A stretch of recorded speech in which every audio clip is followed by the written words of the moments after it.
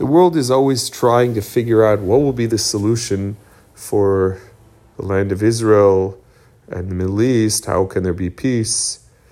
From time to time again, they bring up the topic of making a two-state solution. Practically, people see that this is not able to work. It doesn't work. As much as billions of foreign aid can go into such a dream or pressuring Israel just to give away and not even return for anything, just give away land, and that's going to somehow magically create a peace with bloodthirsty terrorism. We see it doesn't work. Whether it is the greatest leaders of the world, the UN, or the President of the United States, or maybe a Prime Minister of Israel, it will not make any difference. Giving away land and creating a two-state solution is not a solution, and it does not work. The Torah tells us that the land of Israel belongs to the Jewish people. This is not up for negotiation. From once Hashem gave the land to Avraham and his descendants through Yitzchak, through Isaac. After that point onwards, in the Brit, the covenant, the Ben Abatarim, the covenant that was promised to the descendants of Isaac and the Jewish people, that this is their land. And we also find that the Torah forbids us to give portion to other nations to live in the land. It says in Parshat Chanan in Sefer Devarim, in chapter 7, pasuk, the second pasuk there, Lo tichrot lahem berit lo sechanem. Don't make a covenant with them and don't give them a chaniah. Don't give them a portion in the land. The pasuk is talking about the 7 nations that live, the Canaanite nations. However, commentators, for example, like the Minchas Chinuch on the mitzvah, for this mitzvah of not to give a portion of land to idolaters and the like, he says that even though that this law was mentioned on the 7 nations, this is on the Chinuch, on mitzvah Tav Chavav, chapter 400, mitzvah 426. He says even though that this prohibition was on the 7 nations, nonetheless most codifiers like the Rambam and the Chinuch and others, and the Tosfot in Avodah Zarah, say that it's not mentioned. This is really mentioned on all of the Avodah Zarah and the like, really, and as well Arabs and like. You can't give them a portion of the land. The Rebbe even mentioned that giving land away, peace treaty deals and the like, is a prohibition, a negative commandment of lo sichonem. Do not give them land away. Any compromise on this issue are forbidden. We also find that it's mentioned, and I've mentioned this in the past, that lands or parts of Eretz Yisrael that are on the border, that are that hostile Gentiles come there to besiege it or the like, so that you should go out there with full arms, even on Shabbat, even to protect it. So the fact of the matter is that the whole land of Eretz Yisrael today, it's such a thin, it's small, and from every border, anyone who's gone through, who's been in Eretz Yisrael or lives in Eretz Yisrael, you have many parts of it. There's tall walls because there are neighboring Arab villages and the like, and really halachically, and this the Rebbe said in already 1978, that the mass of Israel and its proximity to our borders is in such a way that every single city has the law of a city on the border. And therefore it's an obligation that every individual Jew to do all within his ability to be armed as needed. Not in order to exhibit strength, personal strength, but because that's the commandment of God. In order to protect very many Jews on the borders, the conduct that is demanded in Jewish law. And we're seeing now that, we need to start arming as many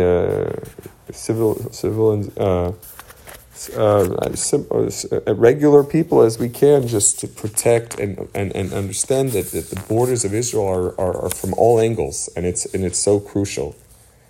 There is this law, this prohibition of not selling land or not giving away land. In this case, it's even giving away for free in exchange for nothing, is actually brought in the Shulchan Aruch in Yoredea. It's brought in the laws of Hilchos Avdei Kacham. So it's in chapter 151. in this Siv Zayin, in 7, it says, Ein mochim lahem be'eretz Yisrael kol davar mechuber. Halacha is that we're not allowed to sell to the goyim anything connected to the ground, like a tree or the like. Avol mochim al tanai shiyakot. You could sell them a tree if you cut it off right away, because it's not connected to the ground. It's sivches. We're not allowed to sell them houses or fields in Eretz Yisrael. We are allowed to rent to them houses, but we're not allowed to rent to them fields. So you see that why you're not allowed to sell them a house in Eretz Yisrael? Because it says, Lo techanem, you're not allowed to give them a portion in the land. You can't give them that ability to stay in the land. Now, if it was renting, there could be leniencies there. In Hilchos Shabbos, we find a very interesting halacha. In chapter 306 in Orach Chaim, Sif 11, it says, you're allowed to acquire a house in Eretz Yisrael from a goy on Shabbos, and you could have the goy sign the contracts, and you instruct them to do it, so it should be legal and binding. And why? Because normally to tell a goy to do something on Shabbos is rabbinically forbidden, right? And therefore, there shouldn't be any heter to do it on Shabbos. However, in this case, because Jewish people to buy land in Israel or houses in Israel, it's a mitzvah. It's a mitzvah of Yishuv Haaretz, a mitzvah which is to settle the land of Israel. So therefore, the rabbis did not make a decree that we would instruct a guy to do something which is rabbinically forbidden, like in this case, writing down contracts for real estate purposes in Eretz Yisrael, even though that normally you can't instruct a guy to do a isur, for you. But for this very strong, important mitzvah, you could. So you see how important it is to have control over the land of Israel.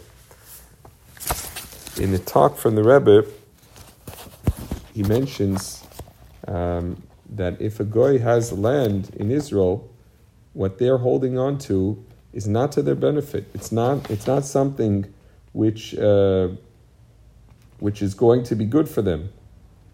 In fact, the Rebbe brings that for their own benefit, they shouldn't be holding on to the land of Israel, where all it is it's a form of theft. It's a form of stealing. This is a talk from the Rebbe in Shabbos Parshas Bereishis in 1970, where he said that if we, meaning as Jewish people, very straightforward, we don't have doubt on our words. We announce that the land of Israel is the land that God gave to the Jewish people. If we give it over in a very clear message, it'll be well accepted. And that when it says, do not steal, this refers to claiming that the land of Israel belongs to the Palestinian people, like that's stealing.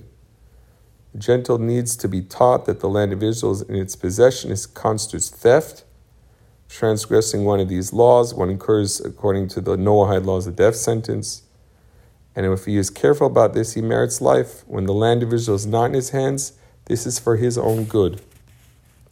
Where does the Torah tell us that the land of Israel belongs to the Jewish people by the covenant of peace? In Genesis 13:15, to you will I give it. It says in 15:8 in Genesis, I have given it to your progeny, and the like.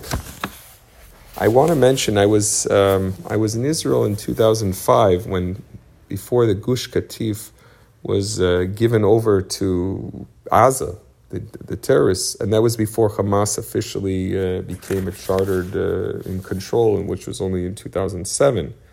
They used to sometimes, shoot rockets to the Gush Katif area, not nearly like the capabilities that they have today or the like. So also it wasn't Israel didn't have as strong a siege as it used to have on it. So I remember when I was in Gush Katif, this was in 2005, it was actually the last day. When I left, they made an announcement that anyone outside Gush Katif could no longer visit there because they were preparing to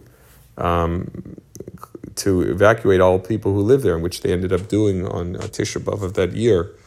So I remember I came to visit Gush Katif, and a beautiful place. I saw the children learning Torah there, unparalleled. I've never seen such an amazing thing. And I saw at the southern tip of the Gush Katif, you could see the Egyptian flags, the Egyptian border, literally because the Sinai Desert, which again Israel gave away at that time for no reason actually. You could see that it's like the border of the southern tip of Gaza. So wonder where's all the weapons coming in from today. So it used to be that Israel was the buffer zone between Egypt and Gaza, and after Gush Katif, it became that Egypt is we're trusting on Egypt to be to make sure that no weapons are coming into Gaza. As you see, they didn't do a good job on that, to say the least. In a talk from the Rebbe about not trusting in Egypt, this was in Parshat Vayeshev, 1983. This was, referring to the peace treaty that Israel made, in which they trusting Egypt. On the other hand, Egypt doesn't do anything to be trusted. And I'll quote a part of it. However, the government returned those buffer zones to Egypt, they brought the Egyptian border closer to the Jewish inhabited areas, creating an immediate security danger. When they asked the Egyptian minister to explain, he says back, "Why do you not honor the agreement which you signed?" When we asked the Egyptian minister, he says, "Why don't you honor the agreement?" What does he reply back? He says, "In your Torah it is written, do not turn to the arrogant, do not put your trust in Egypt." So the Egyptian minister is saying, you yourselves were the cause of all this. You placed your trust in Egypt. As we have spoken in the past, all this comes from an inferiority complex before the Gentiles. They put their trust in him and wish to find favor in his eyes. So what we need to do, of course, is be clear that we don't put our trust in other nations for these matters. And the Rebbe says that even after they see the results of this conduct, all unanimously agree about the serious mistake made at Camp David, and they gave back everything in return for nothing. Instead of learning from past mistakes and changing future conduct, continue down the same path. So as Hashem, we're not looking to criticize these times. We're not focusing on, we know what was, and as Hashem, we're going to go in the direction of steadfast and understanding that the borders of Israel are not up for negotiation, and it's not in anyone's benefit to try to change that. And the Torah and God gave this to us, and that's not something that could be changed, and not through money and not through pressure. And God willing, we will be able to stand to this strong test and make our message nice and loud and clear, and the nations will accept it. And Bezrat Hashem, God will bless us with peace, and will put peace upon the land.